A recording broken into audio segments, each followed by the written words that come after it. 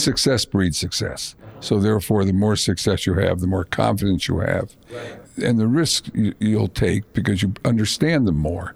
And then how do you lay off risk? I mean, how do you do projects like this, survive, because, and it's not like you don't make mistakes. You learn all the time. It's how you deal with those mistakes, how fast you move, and then the creativity you use in solving the problems that you didn't know about, or you learn on the job as you grow. Hi, this is Matt Slepin, and welcome to Leading Voices in Real Estate. Today we have a very special episode, my interview live and in person from high atop Hudson Yards on March 31st with Stephen Ross, the founder and chairman of the Related Companies. Stephen needs no introduction to our listeners given his work at Related. However, the breadth of his activities, on which we only get to scratch the surface in the interview, is really what seems to drive him now that he's in his 80s and obviously not slowing down in terms of aspiration, goals of impact, and as we discuss on the podcast, loving to compete. To give you some headlines, in addition to Related, where he continues to be the chair, Stephen is the majority owner of the Miami Dolphins. He is a major benefactor of the University of Michigan, where the Ross School of Business bears his name. He founded the World Resources Institute Ross Center for Cities in 2014. He's the founder of the RSE Venture Fund, and he's the founder of RISE, a foundation created in 2015 to harness the unifying power of sport to end racism and champion social justice. Among his many passion projects, Stephen is also now a key driver behind major development activity in downtown Detroit, which we will talk about on the show. As I said, Stephen is not letting up on his activities. You all know that Leading Voices is your gift to me with the opportunity to do these interviews. Together, we've met legendary household names in the real estate business like today's conversation with Stephen, with Sam Zell, Gerald Hines, Art Gensler, Ned Speaker, Ron Terwilliger, Owen Thomas, and others. Each of these conversations were actually live and in person, and I will admit to some stage fright for each. But to tell you the truth, I get equal juice and excitement from the non-household names. Recently, people like Roseanne Haggerty, Doug Yearley, Marshall Boyd and Julia Boyd Corso, Greg Bates and Bob DeWitt, all the way to our podcast on the YIMBY movement with Laura Foote, also live and in person a few months back. I find that I gain wisdom from all of these conversations, and that's my hope for you too. Terra Search Partners is now a week or two into our merger with the global talent solutions firm ZRG, where we're helping to build out their real estate practice globally. We talk a lot on Leading Voices about the power of business platform, and I did not realize until we started this integration with ZRG that I've been talking about the power of platform with my guests on Leading Voices while I've sat at a tiny, tiny firm. ZRG, which is PE-backed, does have the power of scale with fairly amazing technology, partners across the globe, and complementary practices outside of executive search and interim placement, culture management, and business strategy. So now in my business, I get the opportunity to walk the talk of a scaled business platform and all that it can bring, alongside of the bespoke wisdom that we've always brought to the table, all in service to our clients. It's really exciting, and I'll look forward to sharing more. I hope that you enjoy the conversation with Stephen. This is definitely one to share with your friends and colleagues. As always, if you're enjoying the show, please follow us on your favorite podcast app. Please rate us, and feel free to connect with me with ideas for guests and other ideas for the show at matt@terrasearchpartners.com. Please enjoy the conversation with Stephen Ross. So I'm going to say 3 or 4 things, Stephen. I'm going to say Hudson Yards, Time Warner, Dolphins, affordable housing, and Go Blue. Take it from here. What do you want to talk about?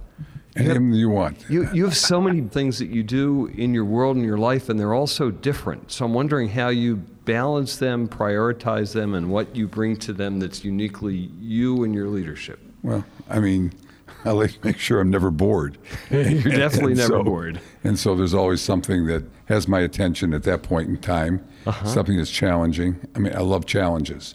So I think probably that's one reason why I've grown the company and diversified it the way I am, the way it has grown. And also I'm involved in a lot of kind of diversified activities. And I love working and solving challenges. That's what I live for. I think that's probably the primary reason why I'm involved in so many different things, and I get bored easily. That's a fair deal. Is real estate the wellspring from which all of those activities come? Because that's where you made your mark. Yeah, well, any place where you kind of make your mark and it gives you the assets, if you will, to go ahead and do different things and allows you the time to do other things, And so I was first preoccupied when I first started because I had nothing, I had to make a living and growing and building the company. And then once I had the capital that I could go outside of that, I looked at other activities and things that interested me. And then at the same time, they've all done pretty well. So, I think probably the next impact I'll really have will be in philanthropy, where I give it away, I give it back. But, that's a lot of fun as well. Yeah. And very rewarding. So I have so many things to ask you about, but we're going to bounce around subjects. So we're sitting in Hudson Yards. We're sitting at a place that didn't exist 2 years ago. And I was in your office at the Time Warner Center 15 years ago, and that hadn't existed 5 years before that. How does that feel? And these aren't just buildings, they're places. So talk about that. Well, I think, the dream of every real estate developer, or at least myself, was to do something that was impactful and do impactful projects. I started off doing affordable housing. Right. And then from there went into market rate housing, retail, office buildings, hotels, and now mixed use projects. Right. So the company, this is over a long span. It didn't happen overnight. Yeah. I've been in business now in the real estate business for 51 years. So, I kind of started when I was about 30, so it's been a long journey. But it's been one that's continued to grow and diversify.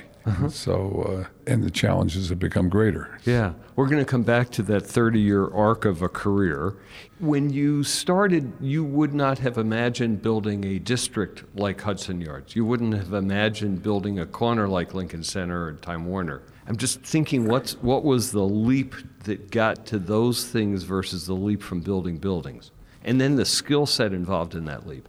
Well, once, we went from and diversified from affordable housing to market rate housing to office buildings and retail. That took time. I enjoyed learning new things, and I would, it's a question of working together with people, bringing the best and the brightest together and working together, building a team, and then I went on to the next area. But it was easier to follow something if you've done it before. So I was involved in every aspect of what we've done initially, and then moved on to doing other things and leading the way into different sectors, of real estate. Right. So, I think it's easier to grow if you've done it yourself. And so in every sector, the initial buildings, I was involved in doing that. Right. And was able to therefore understand the problems and issues that arise with the other things that were being built, even though I wasn't involved on a day-to-day basis. And what I had told my people that I was working with, you give them a lot of leeway. You don't micromanage people. Right. But I said, if you got a problem, I have to be the first to know. And I want to know what your problems are. Right. But in the interim, I gave them a lot of leeway. I had worked with them. I knew what their capabilities were, and they knew what I was looking for. And the simple thing is, whatever we did, we wanted to be best in class. And so it wasn't trying to do something. It was really to do a better job than anybody else. And that's always been the mantra of this company, is that, we want to be first movers, and we take risks, or we'll look at things a little differently outside the box, but that I want to know and I want to be involved. So let's think about that for a second. I keep thinking that Time Warner Center was a leap. You'd done, and I'm going to get this imprecise, but you had done stuff before. You built buildings before, but here you built an area that needed that level of mixed use. And that's a skill a Captain Kirk skill, no man had gone there before precisely. Well, I brought in Ken Himmel at that point in time, who had built mixed use developments. no one had ever put it all in one building Right. to the extent of the uses that we put into Time Warner. Right. Learned a lot. Yeah. It was a good location. I learned how complex it is in trying to do so many uses in one building. Right. And I haven't done a lot of those since. I mean, they have their risks and they don't work everywhere. New York City is, when you have a market that oftentimes as you enter it, you don't know how high is. A rising market can cover a lot of sins, if you will. Yes. So we were successful. That was probably the one project that I was like the project manager of. I probably got the most amount of really enjoyment out of really being That involved project. in. Yeah. And it's interesting. I'm thinking of your word best in class. I'm also thinking that you guys are long-term holders. So the goal to be best in class, to be long-term holders, and then for you, the CEO, to be as involved as a project manager in the conceptualization of something that difficult, learns lessons that then you can repeat as a company. Yes, I mean, absolutely. But it also, when you're on top and you're the chief executive, it's having done things like that, you know what to anticipate and what to look for. And so the learning, curve is a lot less, even though you haven't done it before. Interesting. So then talk about the organization versus you and the learned muscle memory of a team, and then how that team has the expertise where you could be pretty confident you could do a Hudson Yards without screwing it up. Well, you never do a project like Hudson Yards and say you're not going to screw it up. We're going to get there in a minute. I think, and success breeds success. So therefore, the more success you have, the more confidence you have. Right. And the risk you'll take because you understand them more. And then how do you lay off risk? I mean, how do you do projects like this, survive, because, and it's not like you don't make mistakes. You'll learn all the time. Right. It's how you deal with those mistakes, how fast you move, and then the creativity you use in solving the problems that you didn't know about, or you learn on the job as you grow. Let's pick that one up here because we're in Hudson Yards, and Hudson Yards was delivered, not your mistake, but the world's mistake, was delivered right into COVID. Well, that's a problem. Yeah. And not all of the buildings will have the success that we anticipated. Certainly, when we first entered the job, we thought we'd make all our money on the residential and the retail, and hope we'd break even in office because the office market was weak at the time we did it. Right. The bottom line is what's happened. We made all our money in the office. Really? And let's go, you're making all your money in the office because that's the sector that confuses us the most in our industry, except maybe brand new, spanking, wonderful office today is the product type that matters. Well, we saw the office, the office market was weak. So we saw if we could break even on the office, that the size and scope of that would allow us to attract the retail tenants, which we ended up getting Neiman Marcus, which was a real coup at the time. They were the leading department store in the country, and for them to open up in Manhattan with their first store and showed they saw what tenants we were attracting. So the retail and having that as a co-tenancy with other retailers, they were attracted to Hudson Yards. Then we knew if we had the retail with those type of tenants, we'd be able to sell the condos, and that's what we thought would be very successful. And then a hotel would be, with the size and scope of this, it would need a hotel.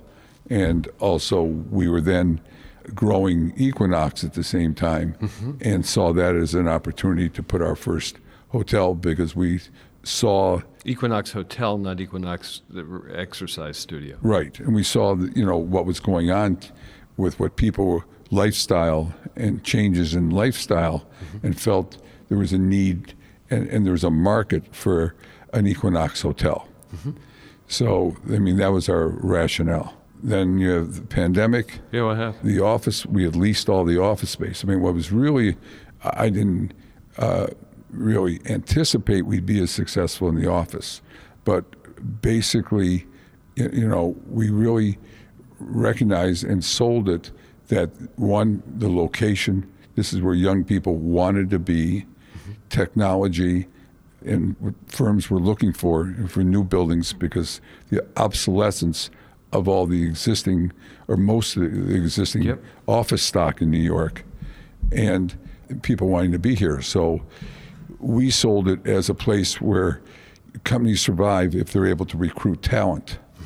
And the fact that Hudson, Chelsea was an area where young people wanted to be. It was a place in the city that could really grow, that still had opportunity in it.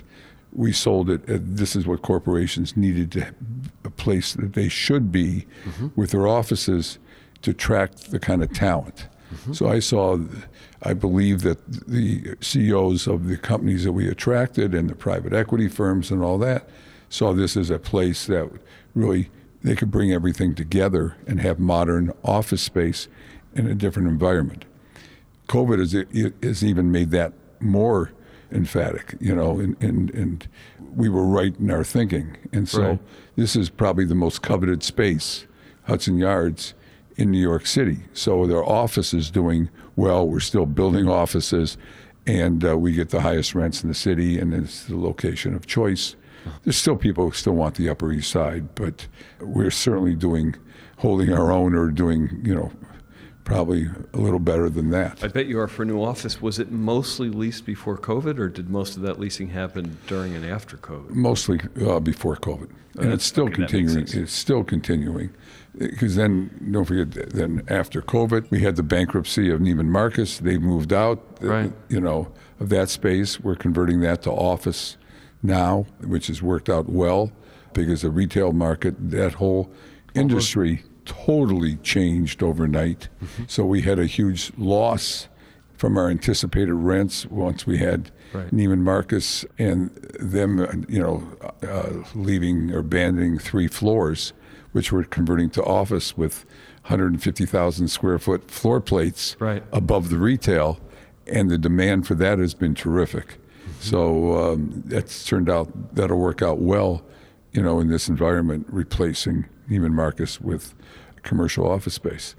And condos and rental apartments? Well, we had condos. We had some affordable housing, but there was obviously no risks to that. That filled up 100%.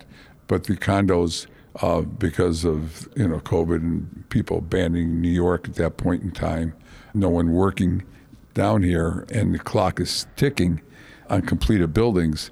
Our sales weren't there, so we ate up and went well beyond all the interest accruals that we had set How much up. does that come back?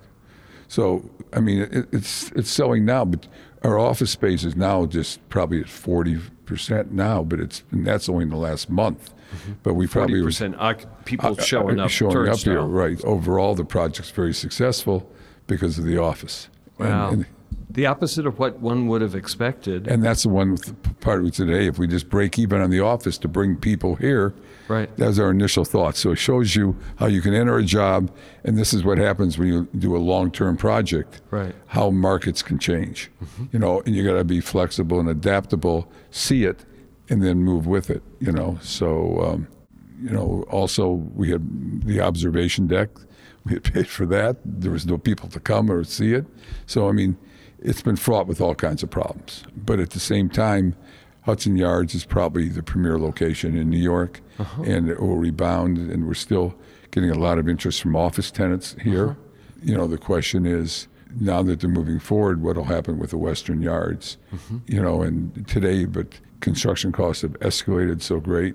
So the Western Yards is the other half of Hudson Yards that isn't yet built. Yeah, we bought additional land, so it's not exactly half of it, but it's probably another 6.5 million square feet. Whereas today we have probably 12, 13 million square feet. Right. What you do know is, this is different than your economics, but what you do know is in 5-10 years, this will be an established part of the city that will be incredibly successful and a draw, and it will anchor this end of the city as a reality. That's the case, and you will have built it. Oh, there's no question about it. I mean, this would be like the center of the city, if you will. I think it will. We believe, just where all the trends are and everything. I had dinner with a New Yorker last night who'd never been on the High Line. I'm from San Francisco, but I've now been on it 6 or 7 times. I did this morning. I went to Little Island, which is like really cool. Right. Like, stuff's happening, and it's not going to go away. Yeah. I mean, I agree. I mean, New York's changing. New York will continue to change. I think you see a lot of people leaving New York, but you have a lot of tech companies coming here, so it's going to be kind of a different city. But certainly New York is New York, and everybody has written it off so many times, and they'll probably continue to write it off, but it'll certainly survive and do well. It'll just be a little different than it was in the past. It will continue to evolve, and we talk about this in the podcast a lot because during COVID, we were wondering, okay, is it going to die? Our city's going to die, and urban environments will not die. No. But they will change. And the rhythm of it will change, and people have different kinds of options. Well, I mean, there's probably more change occurring. We're in a transition right now. Yeah. You know, our whole country and the world is, I mean, what's occurring right now. Right. And so it'll be interesting to see where we end up. Yeah. You know, as we enter this new world, you know, it's... We're lucky as people in the latter half of our lives and careers to be able to experience this level of change because it's really damn interesting. Yes. I mean, you know, fortunately, I probably won't be here to see where it results in, but I mean, you know, change is occurring at a much faster pace. Yep. So it'll still keep on moving very fast. But I think you can bet New York will be here, and other parts of the city. A lot of New Yorkers are here today. Might not be here, but new people will come in, you know.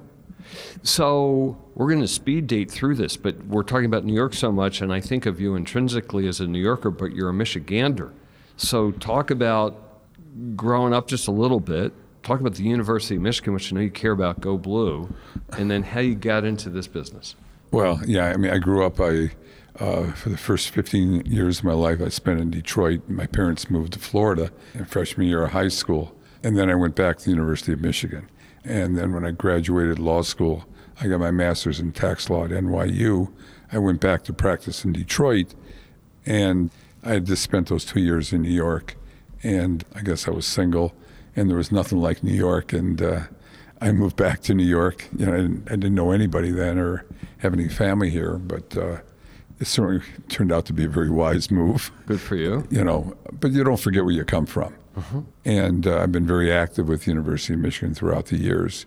And people have wanted me to come back to Detroit. And I saw what happened to Detroit. I mean, I certainly left at the right time. Mm-hmm. And it's, you know, 50 years later now. And I think Detroit really has hit bottom. And I see an opportunity in Detroit in the future. And so we're working on a very large project that will really, I think, do an awful lot and bring Detroit really a new renaissance in Detroit, if you will. Mixed use like this? What's the Yes, right in the heart of downtown. Uh-huh. I mean, it won't have the same density, but it'll still be pretty dense because it is downtown. How much will you use old buildings? How much will be all new? Most of it will be new. I mean, we're partnering with the Ilitch organization that owns the Little Caesars Pizza as well as the Detroit Tigers and the Detroit Red Wings. And they had assembled over 300 acres of land downtown adjacent to it that's like parking lots today. There are a few old buildings that we'll rehab, but we're going to be bringing to Detroit the University of Michigan Innovation Center, which will be a new school for the University of Michigan that'll act as a catalyst. It's a graduate school dealing with business, engineering, computer science, information science, law, all in one school, much like Cornell Tech here is in New York. Yep. And so I'm bringing that to Detroit. It's been approved by the University of Michigan. Uh-huh. I'm giving the lead gift, and that'll act as a catalyst to the development of office buildings, retail, hotels, and residential, which will really act as a total catalyst in bringing Detroit back. Young people want to be in Detroit. It's kind of a city where young people today are really mission-driven, mm-hmm. and they understand the importance of Detroit, what a great city it was to this country. And it was really the heart of the interstate highway system in the Great Lakes. And I think that corporations are now seeing the skill set that comes out of the University of Michigan, where they're looking for talent and where young people want to be. And and the cost of living, and I think everything, the stars are starting to align. That, when you mention it to most people, they think you're nuts. But I think in the corporations we've talked to, there's a lot of interest.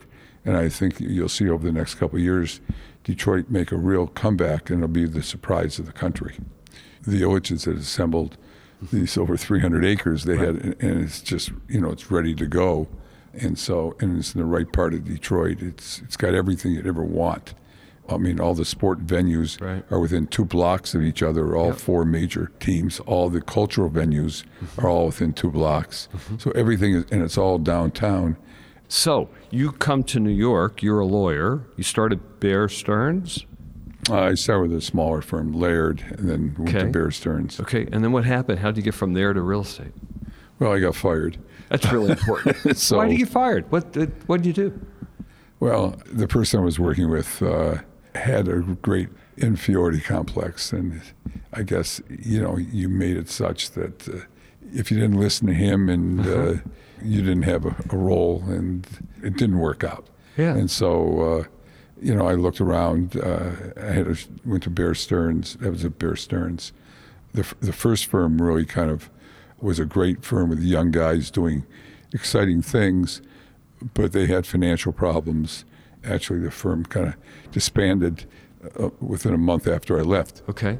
My leaving had nothing to do with that. I was a young associate. Right. But it was backed by the DuPonts, and it was a very exciting place to be. But when you put all young people with no experience together, or very limited experience, you need real leadership to stay together, and they couldn't really pull it together. So anyway, I got fired from Bear Stearns, and I looked at it and said, hey, no one's going to hire me. And what are my strengths? Where are the greatest opportunities? And kind of wrote a business plan for a real estate company. And to do low-income housing? Yes, to start in doing affordable housing. But it was always the idea that would be the basis of something. And why did you start there? Because, one, I had no capital. I knew the government programs. I'd studied that, and there was a tremendous amount of government programs. They had just passed all the Johnson Great Society programs. Right. There was a great need in the country for affordable housing, which the country really wasn't paying a lot of attention to until these programs were passed. And, in those days, there were business cycles. There were a lot more of them and a lot more often. So it's a question, how do you really survive during all these business cycles? So I believed in real estate, and you see companies going bankrupt, in a down cycle. And so I figured that you had to have income coming in no matter what when you're developing. I had no capital. The accessibility to capital, the government's programs allowed close to 100% financing. And it was complex. Yeah. I loved the opportunity of building something. So I saw the opportunity in affordable housing where the competition wasn't that great, and would use that to build and learn how to be a developer of affordable housing. So I did that for about eight years from the time I started, and we probably built over 5,000 units in that 8-year period, and started seeing where the opportunities were, and developers would get their subsidies or their grants, politically, they didn't know how to do it. So I'd kind of like buy their projects from them and execute them. And because life was all about execution. Right. And I always believed that, because if you know how to execute, you can succeed. And so, and that's how that was really the background of how I built Related. And that business became development, finance, syndication, every different part of the stack of how to get affordable housing in that case. Right, and we managed it as well. And you managed it as well. Right. So that's really what the foundation of this company is. And it still is today. We have the largest portfolio of affordable housing in the country. We still build, finance, and manage it. And so it works great when you go to communities and people are always talking about affordable housing, and they just know us for the luxury stuff we do, and then all of a sudden we point out to them the amount of affordable housing we do, and projects in those areas, it surprises a lot of community groups. How does the base of that work, and I think you haven't sold much of it, or you haven't sold it for conversion, so how does that base affect the culture of the company that you have today? Well, I mean, the opportunities are great. We're buying other people's old portfolios, managing it, renovating it. And I think people are really proud of what we're doing. And certainly today, it's called out a lot more because that's all people talk about is affordable housing. Right. And we've never sold a unit, and we buy other units.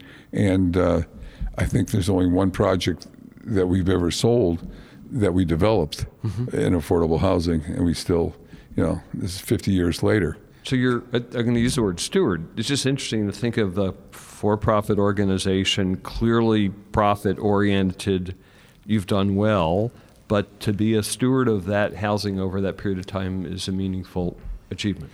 Well, it's probably the biggest need of this country, and it's going to be the biggest need going forward. Yep. As people's jobs, what they can afford to pay for their housing, and understanding how to build it, how to finance it. Right. It was a great background. It's a great foundation for a company, and it's something that we work with local officials on, and I think that's really important because we understand the needs of a city. And today people are living in cities, and what you need to do to go forward, and it's got to be part of every project just about. Yeah, well, you guys, your level of expertise, understanding, I'm friends with Bill Woody on the West Coast, but I know you work nationally, and it's really impressive. And observation, I'm thinking of the word competition, so it's going to lead up to the word competition. When I became a recruiter 25 years ago or whatever, we observed your company. And one of the things we observed in your company is that you had the different divisions within affordable housing, each led by different people.